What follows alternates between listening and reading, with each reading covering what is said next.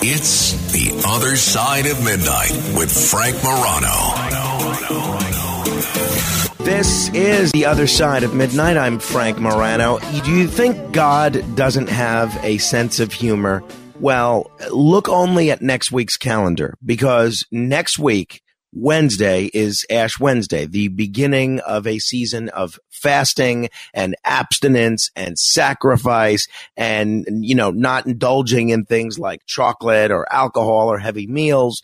And it's also Valentine's Day. So the fact that both Valentine's Day and St. Patrick's Day fall during Lent is God's way of laughing at all of us. Well, it was reminded me when I looked at the calendar this morning that we are ticking off very closely to Valentine's Day. And this is one of those holidays where getting flowers is an absolute must for your significant other, and I would venture to say probably a couple of others as well. No, I'm not talking about any mistresses, but moms, sisters, and the like. My go-to Sherpa on getting the most out of holidays is Jim McCann, somebody that's not only a very successful entrepreneur who founded 1-800-Flowers, but he's been an author, and what I didn't realize until recently is he's a pretty great podcaster as well, although his choice of guests is somewhat questionable. So as we all get ready for Valentine's Day, I figured it would be a great opportunity to, again, check in with our friend Jim McCann. Jim, it's great to talk with you. Good to talk to you, Frank. I'd be curious, do they have rites and rituals and traditions in the borough of Staten that relate to Valentine's Day? When you were a kid, when you went to school, did you guys pass out Valentines to one another?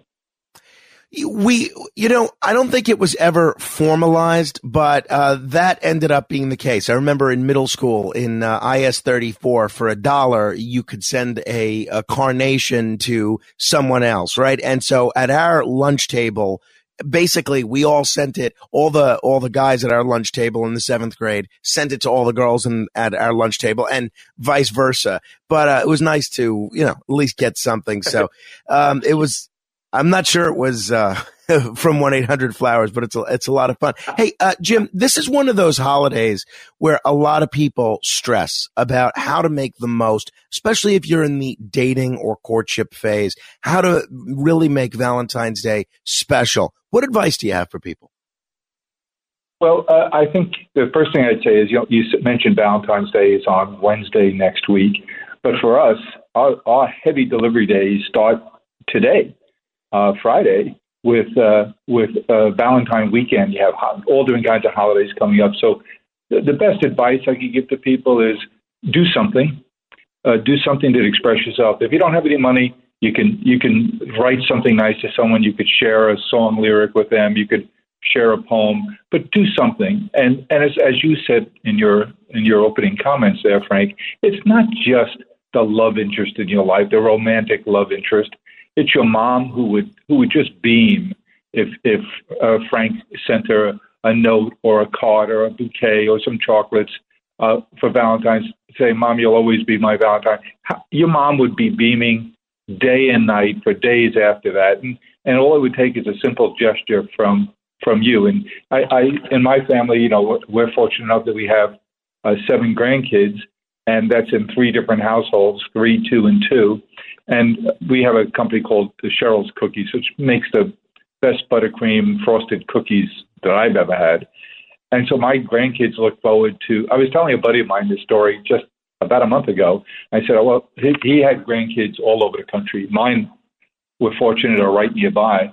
But I send them a box of Cheryl's heart-shaped buttercream frosted cookies for all the holidays, Valentine's Day, St. Patrick's Day, Christmas.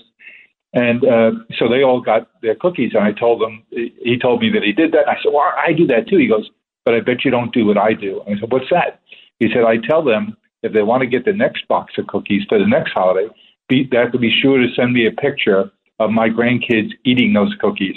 And so he did. He topped me, and I said, Brendan, thanks for that advice. I'm gonna do the same thing. So we started this Valentine's Day, and nothing feels better than being in a meeting that seems to be going on forever.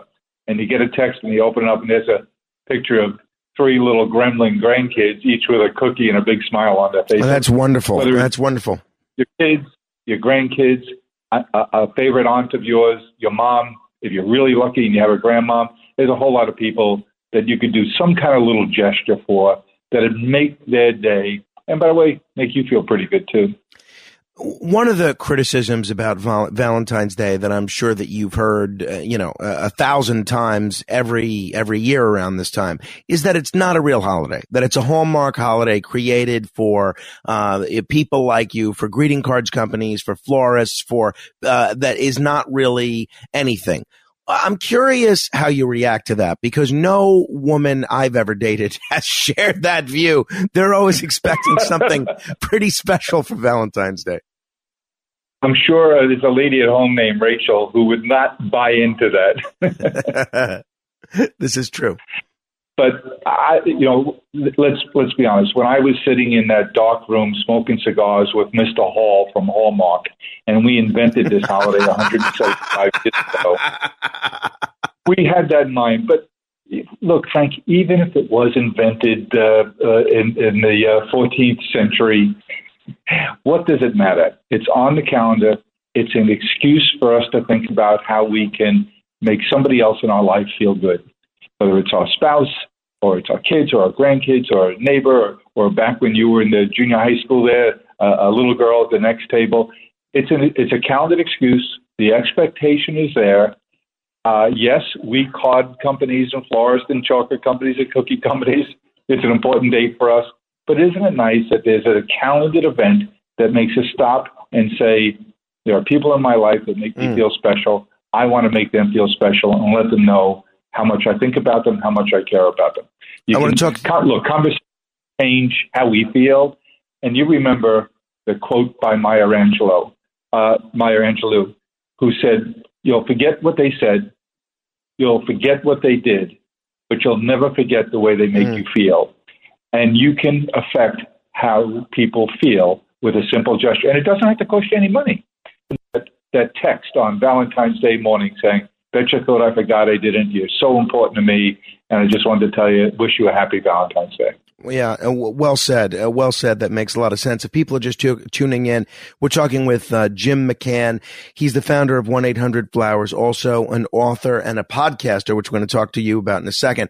But Jim, before we move on from the subject of Valentine's Day, I have been informed that one of your many talents is that you've actually been in the film business, and that one of your feature film debut was actually a film called Valentine's Day. Tell me about that.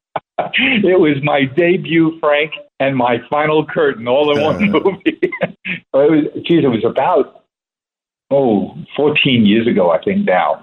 Do you remember the director, Gary Marshall? Oh, sure. His sister was Penny Marshall from Laverne and Shirley. Sure. Gary was a very successful TV director, movie director. And later in his life, he started doing these ensemble movies. I get a call in my office. Patty, my assistant, calls me. I'm on the other side of the building. And she says, I have a Gary Marshall on the phone for you. And I said, Gary Marshall? And she said, yeah, the movie maker. I said, I'll come back to my office and take the call there. So I'm making my way back, and I'm trying to figure out which friend of mine is pulling my leg here. And I get on the phone, and I hear this very distinct Bronx accent. And Jim, it's Gary Marshall. And I said, yeah. And he went on to say, hey, I do these ensemble movies now, and I just got a contract with Warner Brothers to make a movie called Valentine's Day. And it's set in a flower shop. I have all these big stars. It's an excuse for me to hire my family and my friends and have a good time. And I just thought, wouldn't it be neat if you would agree to be in a scene set in a flower shop? Oh, that's great. And when I became convinced that he wasn't one of my friends pulling my leg, I said, that sounds like fun.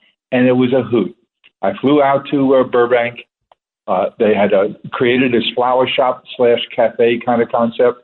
I worked with a bunch of nobodies like Dr. McDreamy, Patrick Dempsey, Ashton Kutcher, Jessica Biel. Oh, wow. A young lady who's gone on to fame named Taylor Swift, Jennifer Garner, Jamie Foxx. It was a hoot because I spent 3 days there on set, and you go in, you film, and then you do another thing. But the best part was each night Gary would take about a dozen people out to a restaurant, big round table, and it'd just be crying funny, the conversation around the table with all these amazing stars and talents.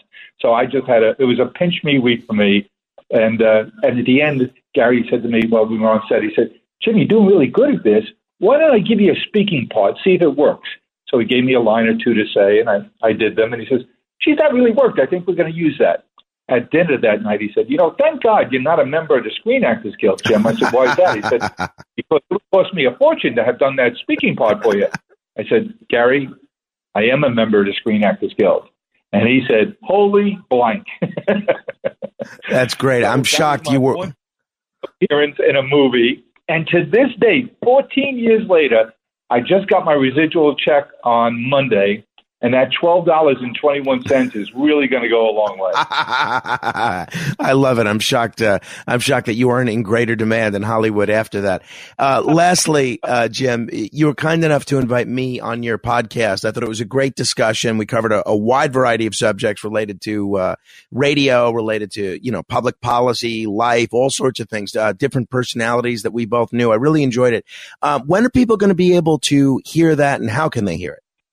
That'll be released on February 15th, the day after Valentine's Day, the second day of Lent. So our listeners can really do an act of penance that day. That is for sure. Well, thanks for having me. I really enjoyed it, and I'm going to link to that interview. It was such fun to have it on. I'm a fan. I'm a regular listener, and I've really come to like and respect you, and being able to spend that time with you is a real treat for me. And get to know you better is a really good thing. Well, I feel the same way. And as soon as that's posted, I'm going to share that on my Facebook page as well. People can check it out. Hey, Jim McCann, it's always a treat to talk to you. Have a great Super Bowl. Have a great Valentine's Day. We'll talk soon. All right, Frank. All the best. If you want to comment on any portion of my discussion with Jim McCann, give me a call, 800-848-9222, 800-848-9222. This is The Other Side of Midnight. Straight ahead.